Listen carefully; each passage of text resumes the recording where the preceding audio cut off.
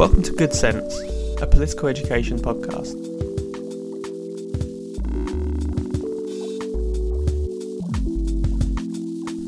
Hi, I'm Vivak Soni. And I'm Rowan with the Good Sense podcast. We'll be addressing different political subjects such as ecology and economics from a broad Marxist perspective and based around reading. We don't assume prior knowledge, so please enjoy.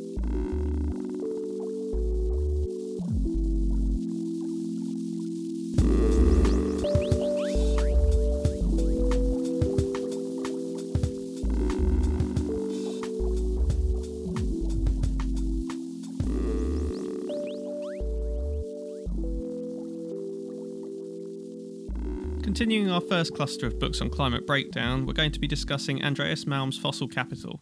It's an extremely dense work, so we'll try to explore the key concepts as best we can, but we'd recommend you give it a read, as it is a very original contribution.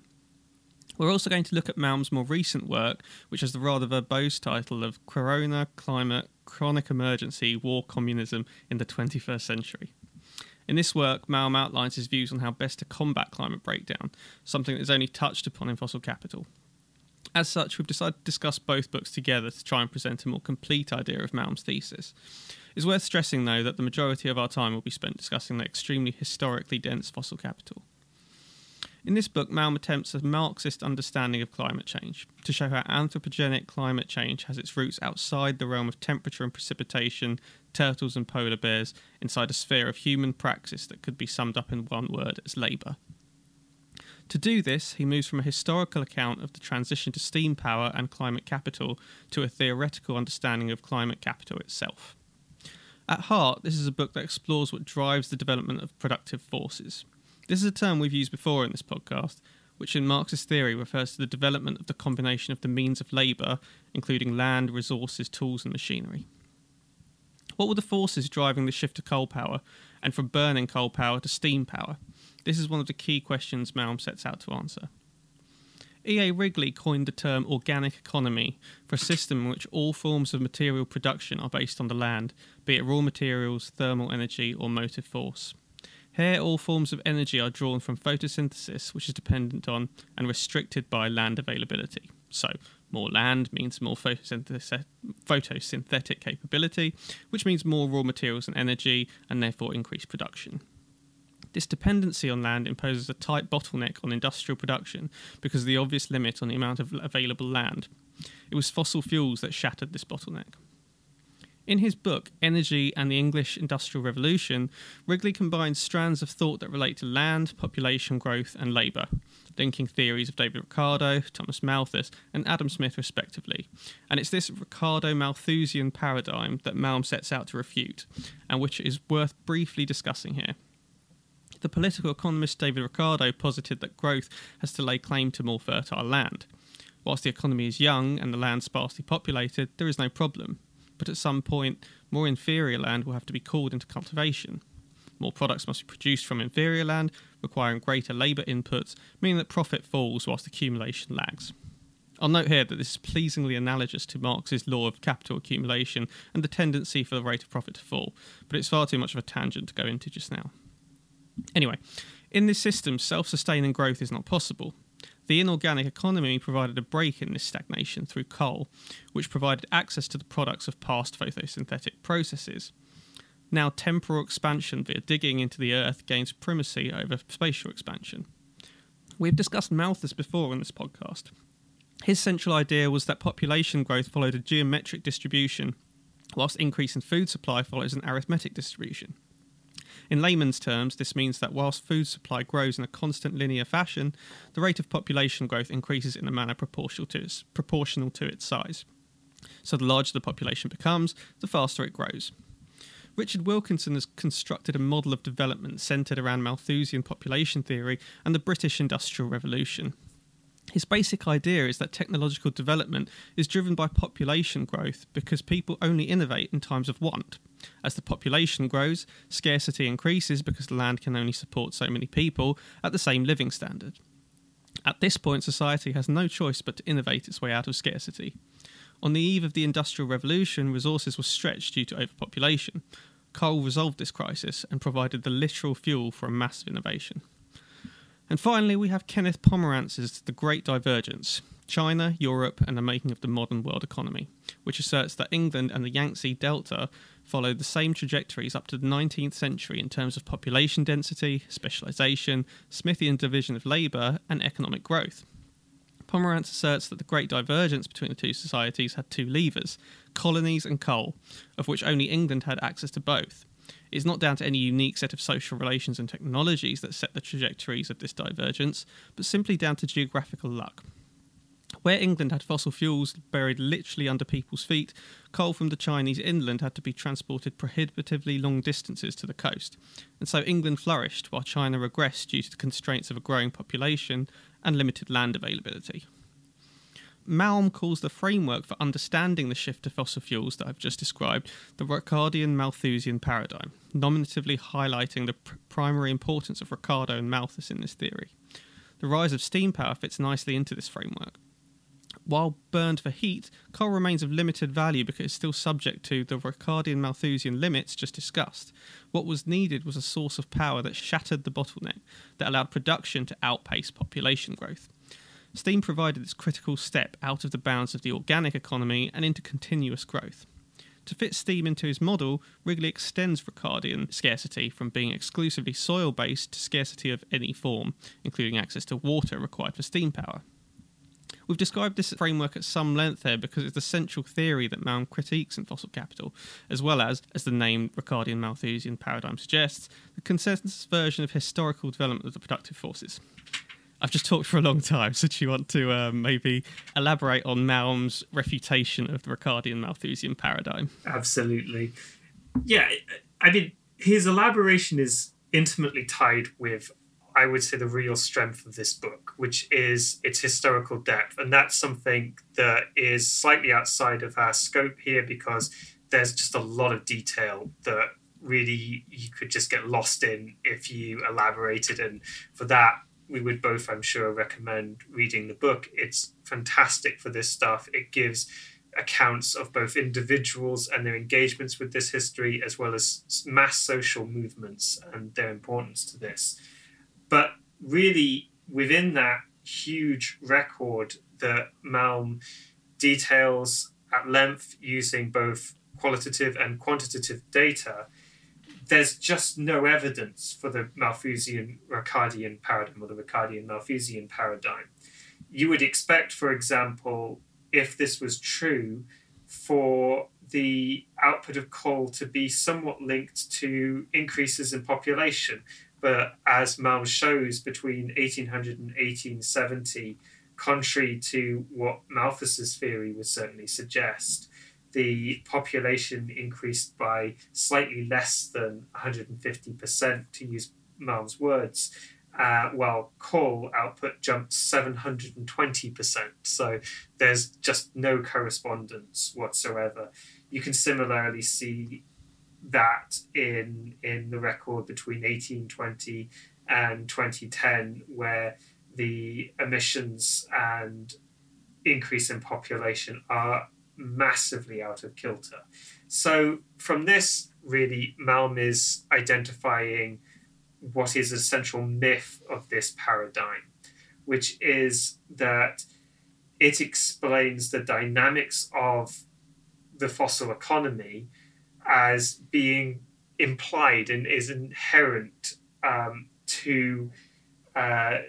it implies that the fossil economy exists inherently within society and that it emerges almost teleologically, that it's assumed by our inherent capacity to develop past limits, past human natural limits, and that it's, in that sense, completely mechanistic.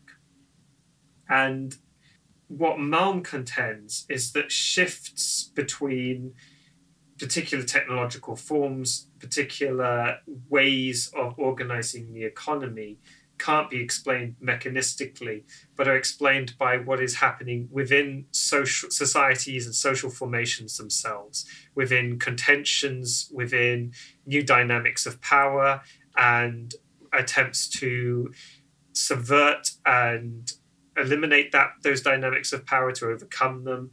And he tells a completely different story, one that he argues, I would say convincingly, much more closely aligns with the historic record as it actually occurred, rather than having to come up with increasingly unlikely explanations for why these population numbers don't actually match up with technological development at any particular point.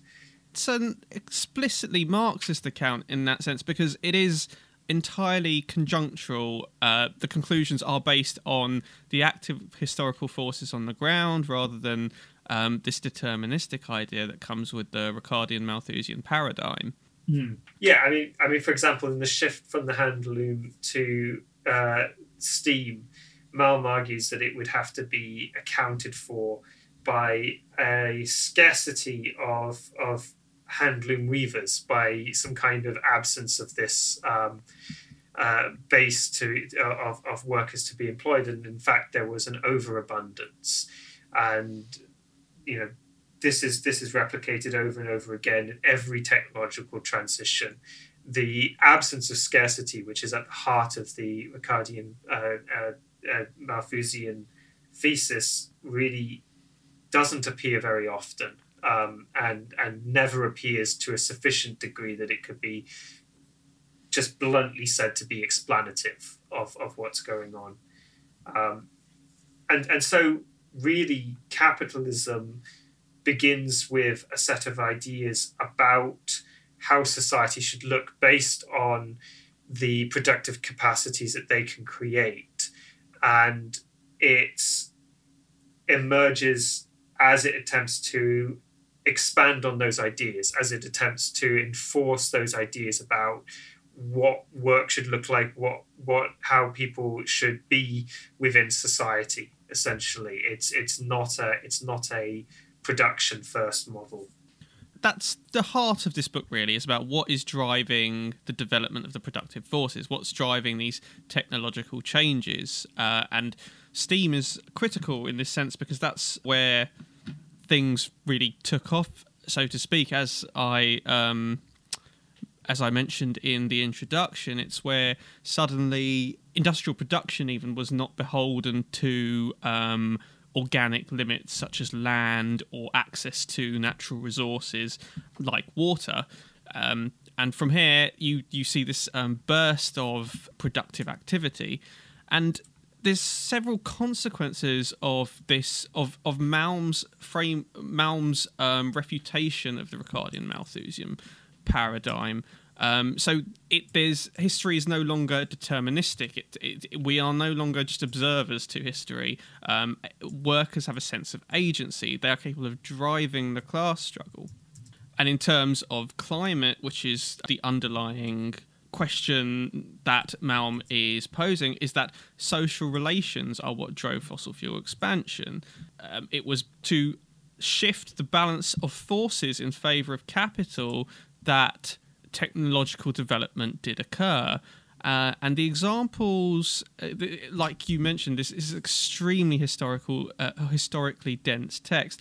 Malm talks about the various gains that the workers' movement, that the working class actually achieved, including the Factory Act of 1833, which placed restrictions on child labour. And part of the reason that the working class was able to achieve these gains is because at this point, when there was when capital was specifically had to be located geographically in certain areas, whether it was because you needed to have access to natural resources, whether it was access to water, meant that your pool of workers was ultimately quite small. It was workers from available towns. Now, once steam comes along and suddenly capital becomes a lot more mobile, and you expand the size of what Marx would call the reserve army of labour, and suddenly the balance of forces shifts decisively in favour of capital. And that's because you start acting up as a worker, you start mobilising as a group of workers, and it's much easier to fire workers because you have this access to a huge swathe of unemployed workers, which before for whether it was geographical limits or other reasons you simply could not do. Now that also ties into de-skilling, whereas you mentioned hand weavers. These were artisanal skills which only a certain number of workers actually had, and so this gives workers a lot more power to actually influence things in their favour. However, as you start de-skilling, as suddenly all you require is factory workers who are expendable in the sense that if you fire them, you can get other people in to do exactly the same thing, because you no longer need individual hand weavers who are doing it by hand, which requires skills that have taken a long time to build up. Suddenly people are becoming a lot more expendable, and you're able to manage the workplace much better. And this is one of the central theses of the book.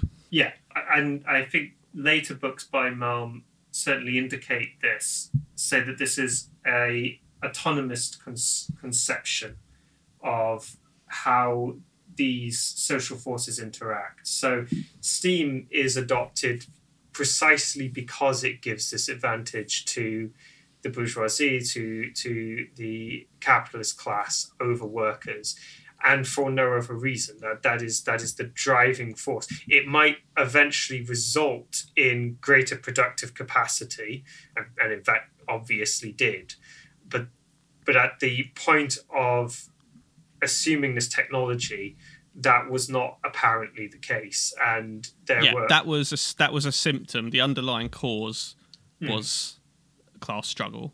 Absolutely. And with you mentioned the Factory Act of 1833, and Malm does a really good job of putting all of this in its multivalent context, the different factors influencing these moments, from even outrage at conditions as a very minor factor, to the way that the culture of workers in rejecting the consensus view of a transition to a more brutal form of work, and the ability of the working class of the period to depict the transition to new and brutal forms of workplace organization as immoral, as wrong, in a consistent and concerted way, were hugely determinant here. And it's in the interplay of these different social forces, but also the different emerging cultural forces within these social forces that we find the real history of capitalism, not in this mechanistic, there's this limit, there's this arithmetical limit about population that has to be overcome in some way, and then technology answers that, and then we hit the next limit, and then technology answers that, which removes all agency from the historical account.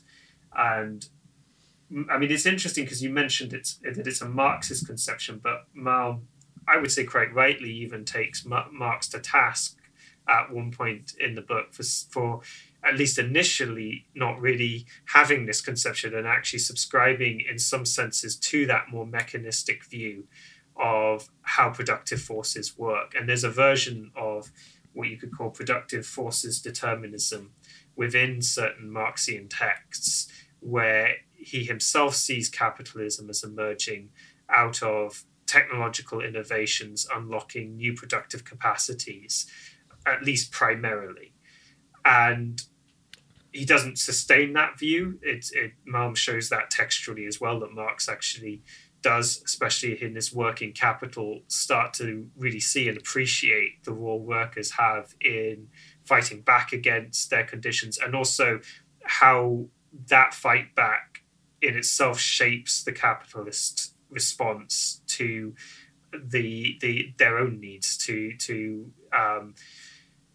disciplining workers in accordance to their needs, and to also providing what is necessary to workers to keep them in any way happy and able to replicate their lives, which is important to the capitalist class for obvious reasons. There's some brilliant passages in the book about how it's in the interests of capital to flatten out these, to actually to construct a deterministic future where it's with that predictability that production can increase, that that capital can ultimately flourish. But that's not how history's actually proceeded. And it's nicely analogous to the idea that we're almost sold this idea that capitalism is eternal. It's always been the case. But it's very much refuted when you look at how workers' struggles have driven this development of technology. Absolutely. The movements that Malm terms steam demonology and steam fetishism, I think, are illustrative here.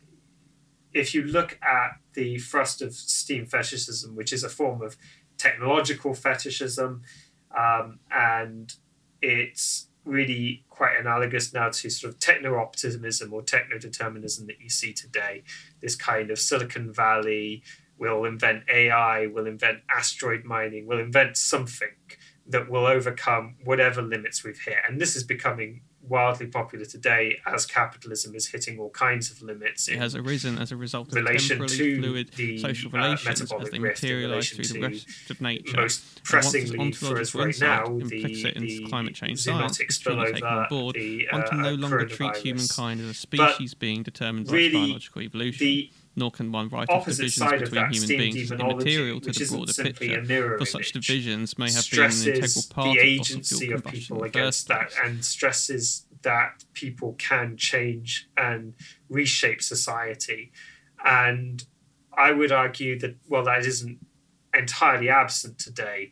That is what is most absent in terms of coming up with any kind of solution to fossil capital as it's emerging. We'll probably get a little bit more into that as we look at some of Malm's own ideas about solutions. Just on that note, there's a really good Malm quote from the book which really highlights what you've just been elaborating.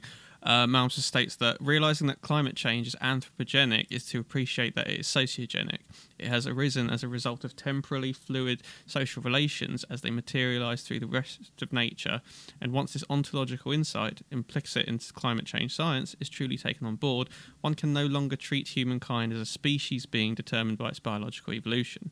Nor can one write off divisions between human beings as immaterial to the broader picture, for such divisions may have been an integral part of fossil fuel combustion in the first place. Ultimately, one of the consequences of this techno-fetishism that you were talking about is these appeals to a kinder capitalism, or that in some way something outside of the social forces on the ground, something external, will deliver us from the problems around the climate. But there's no evidence in history to suggest that that would be the case.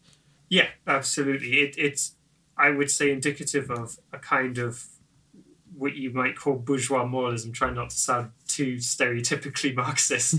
but yeah, and of course this is very apparent in Malthusianism, where you can even see that culpability is entirely flipped, so that the people who are driving those forces that create the metabolic rift, that create these forms of relationship to nature that are unsustainable in the long term, that worsen and worsen as they go on in terms of the relationship between people and the resources around them, are exactly the people who then turn around and, on a completely empirically false basis, point to the mass of human life and say, this is your fault, there are too many of you, etc., etc. It's actually not just simply wrong, but the complete opposite of the moral case, that insofar as Malm makes one, which I think that's a complicated separate question, but it is in terms of culpability, it's the opposite. Yeah, and it's something we've hit on in pretty much every one of these podcasts on climate change, because it's such a dominant strand of thought within climate activism. Yeah, it's impossible to avoid, because it's I'm sure that when we get more into the economics, we're going to talk a bit about how the idea of, and we have mentioned it previously, how the idea of underproductionism has an inherently intuitive appeal, and I won't go into that now. In a very similar way, there's something that's just intuitive about Malthusian ideas in the context of capitalism, because it is really the one of the foundational ideologies of capitalism itself.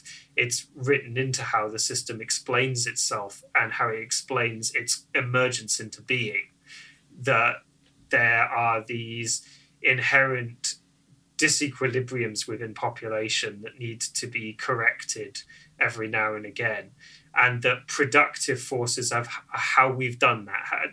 These wondrous technologies are how we've overcome that in each instance. And so people, including people on the left, naturally gravitate to these ideas when they want an explanation that just makes sense to how they perceive the world around them, without the kinds of social forces that you saw emerge around steam demonology, for example, which Malm charts through poetry from the Chartist movement to pamphlet culture, to traditions of oration, and so on and so forth. We really lack something like that can create a new locus of intuition for the mass of people that is away from what you might call capitalist realism, in a sense. And we were talking before this podcast started that part of that is because of the atomization of workers, and the fact that workers, their experience is no longer, they're so diverse that there's no central binding locus of struggle, which there might once have been. Absolutely. It's I mean, we were talking in the previous podcasts a little about the way in which Green New Deals designed and engineered in the imperial core countries, so to speak, tend to, even if they try not to, discount the difficulties and the problems related to the global south. And in fact, although I wouldn't want to overstress the critique, even with Malm, who is fully aware of these problems, I think his engagement with the issue of extractivism in this book and in others is quite weak consistently. And I mean, I don't think that that's any fault of his. He shows a consistent concern for the interests of the global south, and he has some particularly brilliant examinations of why the Chinese working class, for example, are not responsible for the pollution output in China. That's on multiple levels an absurd case to make, but nonetheless, I think he's got sort of one line that looks at extractivism, and it posits that it's not even a particularly serious problem that will probably be overcome through technological means, no less. And this is a consistent theme amongst Green New Dealers as well. These issues that really only affect people from outside of countries like the one we're currently in, the United Kingdom, are not a serious impediment to our plans for a sustainable world economy, for a kind of climate leviathan, to use the language of the previous book. It's a consistent problem when you're trying to amalgamate the experiences and needs of so many different localities and identities and experiences. And I think it's one that we'll certainly revisit in a more concentrated form in the future. But there are no real easy answers. There's no sort of lazy opt-out explanation in the inane chit-chat between identity politics and class reductionism. Doesn't really even scratch the surface of these kinds of problems, which are about the geographical diffuse nature of the problems that emerge through capitalism. They're about these various different culpabilities, which are by no means simplistic, and are only getting more complex as time goes on. And it's a very pressing issue, and it's a really good thing that Malm takes this seriously, as so few theorists really do. I think in part because of the complexity of the problem. I think we're probably getting to a point now where we should start talking about what Malm's not necessarily solutions, but how he sees the future looking at, or what approaches we should take towards halting or climate breakdown.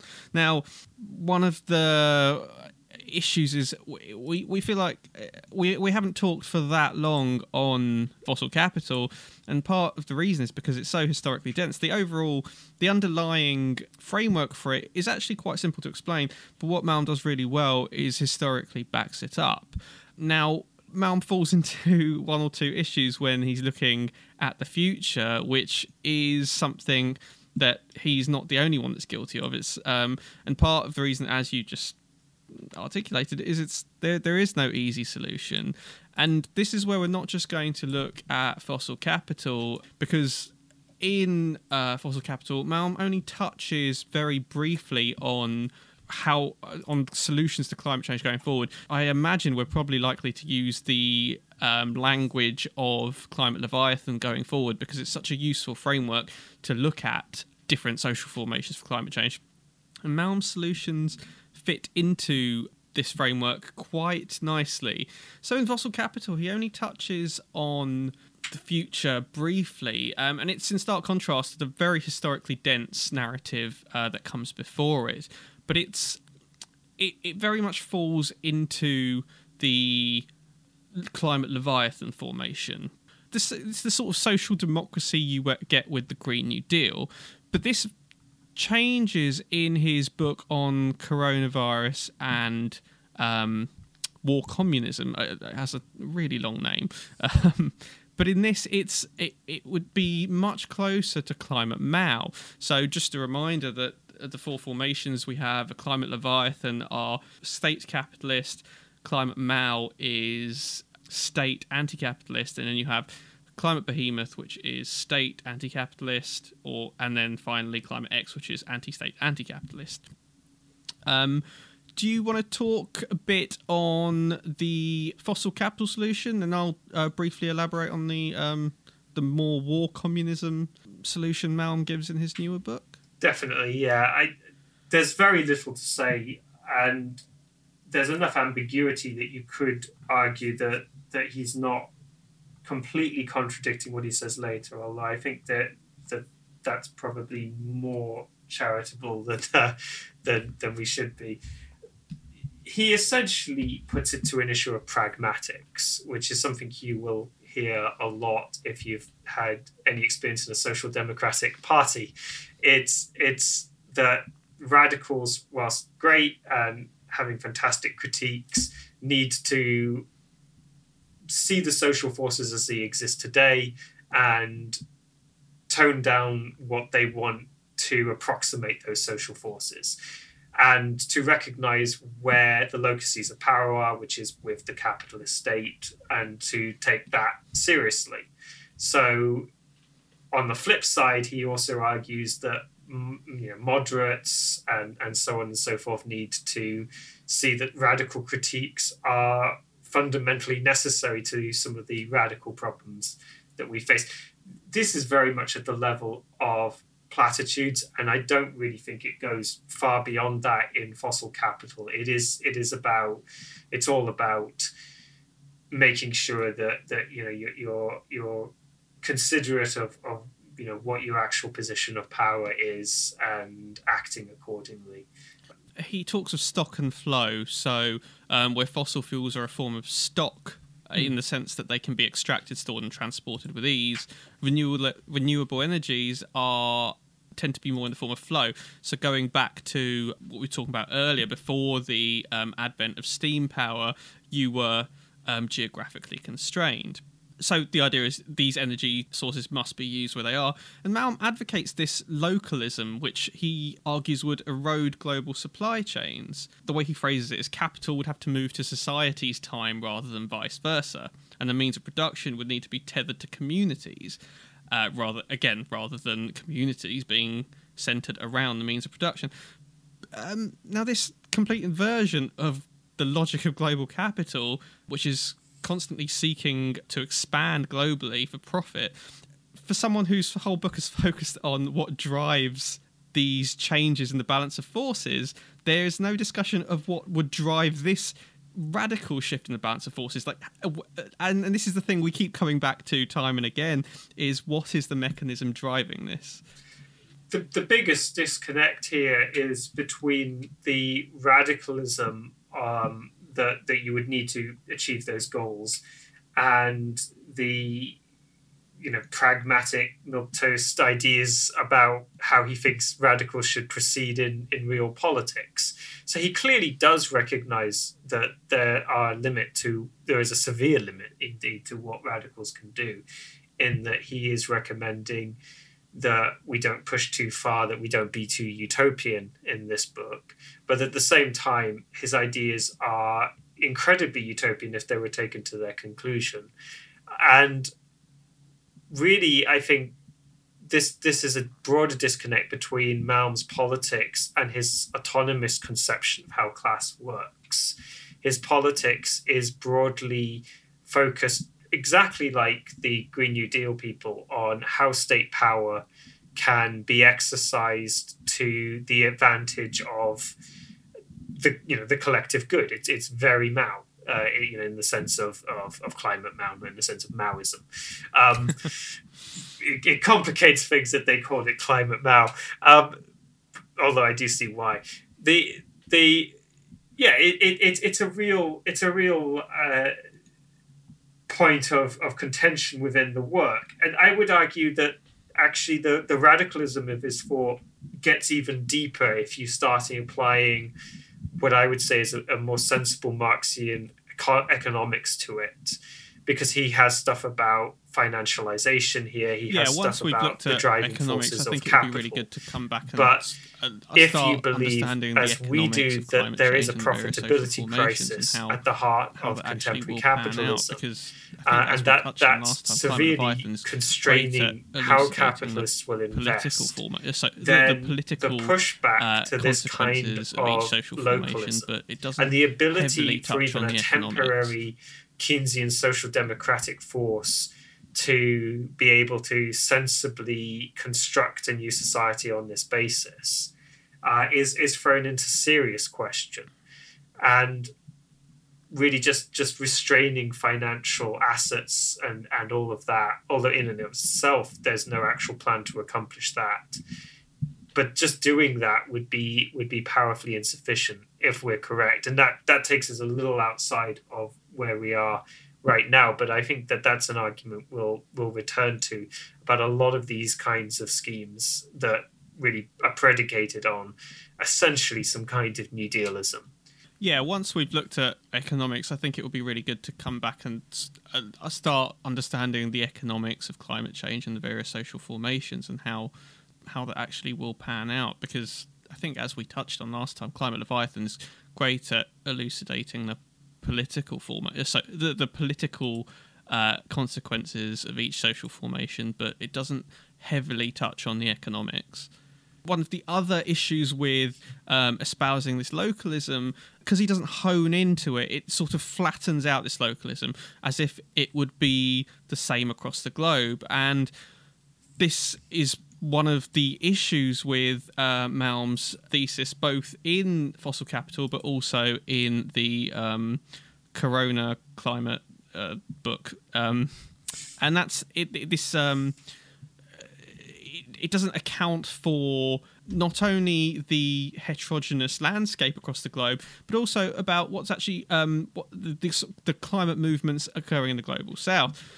And for example, in Fossil Capital, Malm talks about this localization and this use of renewable energies, and it's very akin to some of the Green New Deal solutions we hear of, but it doesn't account for rare earth minerals. And we've touched on this before, how the race for rare earth minerals is going to be driven by capital. It's not a case that they're just going to we saw this with the Bolivian coup of 2019, which was motivated by such goals. And I think Elon Musk on Twitter actually responded to criticism with, we will coup whoever we want, deal with it, which you certainly can't ignore what capital's response is going to be. It's not a case that we have our solution of more localism and that gradualism that Malm espouses just seems, as you said, it seems utopian. But in the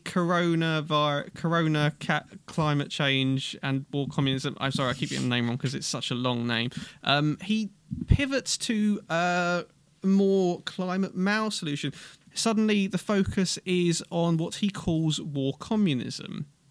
And so we start with a long critique of social democracy, including probably the best line in the book, where he calls Edward Bernstein the Steven Pinker of socialism. But the focus for Malm is that the problem with Bernstein's rejection of crisis theory, Edward Bernstein was a social democrat, was that it allowed social democrats to switch from revolutionary struggle to gradualist reformism. And this is something that's still very much perceptible today.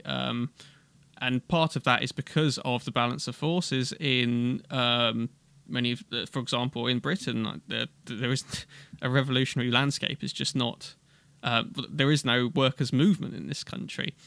But Malm's point is that social democracy requires timescales that our crisis will not permit. Now, this is very much a shift from that more passive tone we see at the end of Fossil Capital, where he's talking about this shift towards localism. And this is clearly driven by coronavirus. Malm spends quite a significant portion of the book talking about zoonotic spillover and how that's a consequence of climate change, and specifically a consequence of capitalism because of humans requiring more and more resources and therefore shifting into ecologically pristine environments. So his solution is inspired by Lenin's response to the crisis of the First World War. So Malm suggests we must take similarly drastic measures, as he says, step them up a notch and deploy them against the drives of catastrophe. So this includes some rather strange solutions of rewilding, banning imported meat from countries bordering the tropics, and a gradually unrolled ban on wild animal meat, with an end goal of global veganism as a collective rather than as individual choice. We move from a state-driven solution to collective consumer choice. He talks about the crisis of symptoms must become the crisis of causes, and there's a lot of, again, it's a frustrating thing about Corona Climate Chronic Emergency, which I agree is not a brilliant title. Well, at least you got the name right. I think Verso demanded that a whole bunch of books come out that begin with the name Corona, and so that's how we ended up here. That's my impression. Yeah, but it's totally different in tone and such to Fossil Capital. As a book, it's a lot lighter. There's some really good and interesting examinations of zoonotic spillovers and how that works and the role particular species play in that, which are more like the detailed analyses he gives in Fossil Capital, although also a little tangential at points. By no means rooted in social forces, though, the way you get in Fossil Capital. It's more a fairly orthodox ecological account, although, of course, he does account for capitalism is responsible largely. Yeah.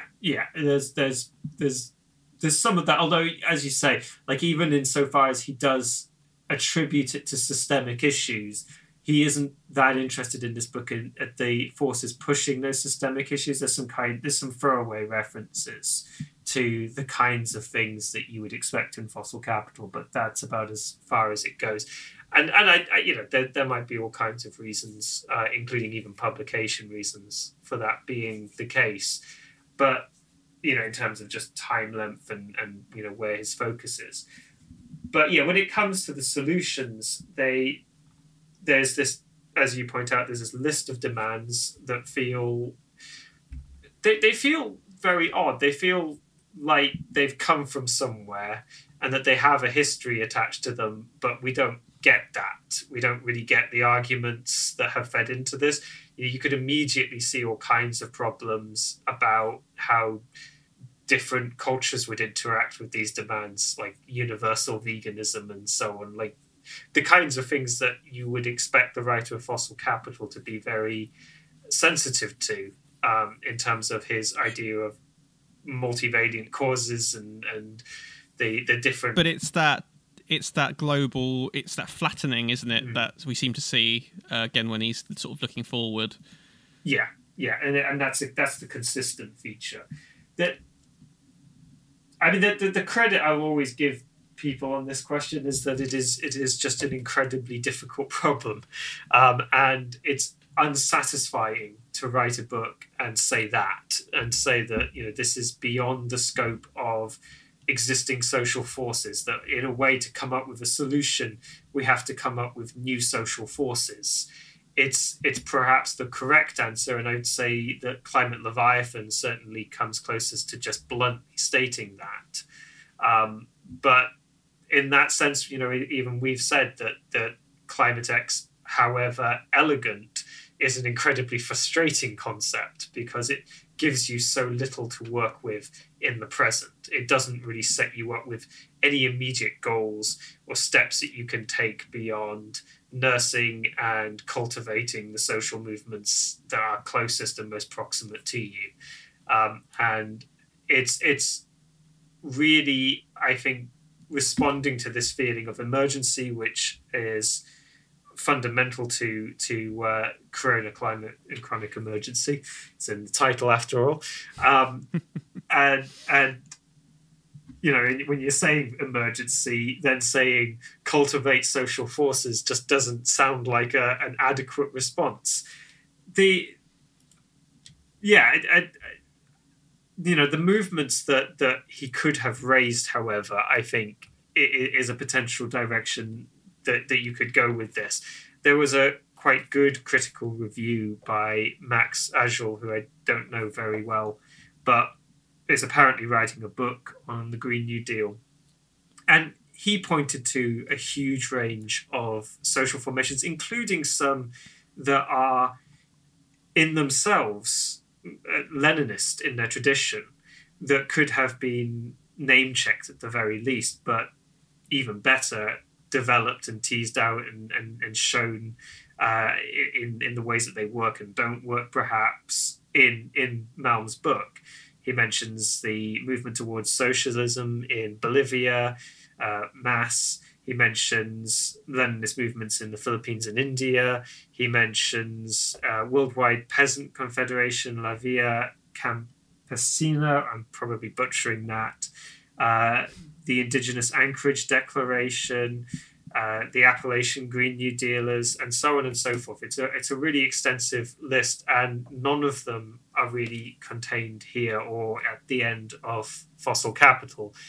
And I think that's a shame. I think that there is a missed opportunity. I would agree with Ajul in that sense, that there's a scope for looking at these social movements and these social formations within this broader abstract and more internationalist perspective, and seeing what emerges from that, rather than coming up with an abstract set of demands that you then impose on social movements, which is in fact exactly what Marx and Engels were critiquing when they critiqued utopianism, to sort of come up with a scheme and then impose it on social movements. It does feel somewhat that the Corona, Climate and War Communism book is a rush job. It captures the urgency of the moment, but it seems very out of step with Fossil Capital in that sense.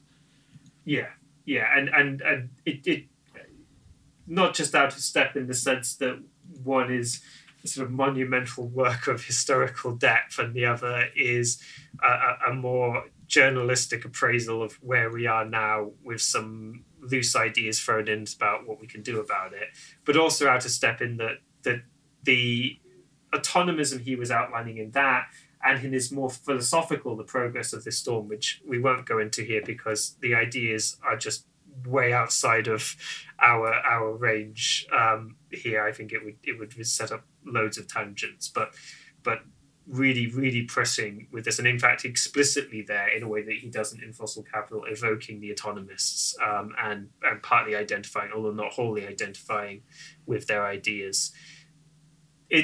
This Corona Climate Chronic Emergency just doesn't feel like an autonomous text at all. It feels like a book more aligned with old vanguardist ideas about how you correct these problems.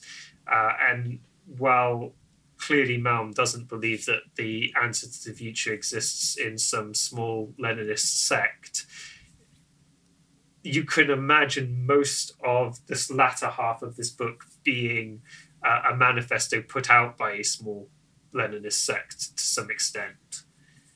Yeah, if you wanted to be cruel, a wish list. Yes, yeah, I think that. I mean, which, to be fair, a lot of Green New Dealism is. I mean, within the Climate Leviathan stuff, within, I have a lot of respect and time for Pepperfor and Klein. I think they both do some really interesting work. I don't agree with their overall framework, but I certainly think it's worth seriously engaging with their text. But a lot of the ideas in those two texts that we tackled in the first episode could be called a wish list with equal fairness. Yeah, that's true. And once again, we come back to the simple fact that there are no easy solutions for this. And even talking about cultivating grassroots movements and building these social forces, it seems very temporarily at odds with the speed of climate breakdown, particularly when that's been brought home somewhat with the coronavirus. We've sort of ended on negative on some of these texts that we've read, but they're all worth engaging with. Certainly, Fossil Capital is an absolutely brilliant historic account of the development of the productive forces. It really is rather unique in that context. I've certainly not read anything like it. It's reminiscent of E.P. Thompson's The Making of the English Working Class in that sense, and it comes back to the point that there are really no easy solutions when it comes to climate change, and we've critiqued enough here, but I don't think you or I could come up with any solutions that are any more convincing. It's much easier to see the problems, but that's not a particularly inspiring way to go forward. Absolutely, it's definitely easy to sort of snipe from armchairs, I guess is the way you could put it, than it is to actually sit down and construct ideas about how we move forward. And I would reiterate that it's not just that the book has a lot of historical depth. It's enjoyable to read. There are potted biographies. There are lots and lots of textured detailing about how people's lives operated within these confines, about how agency works on the ground. It's in various moments a quite inspiring book. And when Malm takes down the Ricardian Malthusian paradigm, he likes long-winded phrases. He does like long-winded phrases, but when he takes that down, when he offers a refutation, he really will go in for the kill, and that he will build up the argument as robustly as possible. I think the phrase is steel man it, before he sort of tears it apart. So he really will. He's a good argumentative thinker, and it's quite enjoyable to watch that at work in some of these in some of those chapters. Even this book on that's focused on the coronavirus, it's interesting to see the development of his own theories, because as you said, he's such an interesting thinker. But we're going to leave it there with focusing on climate change, and we're going to shift onto economics from the next podcast episode. Thank you for listening to Good Sense. You can find us on Twitter at PodGoodSense.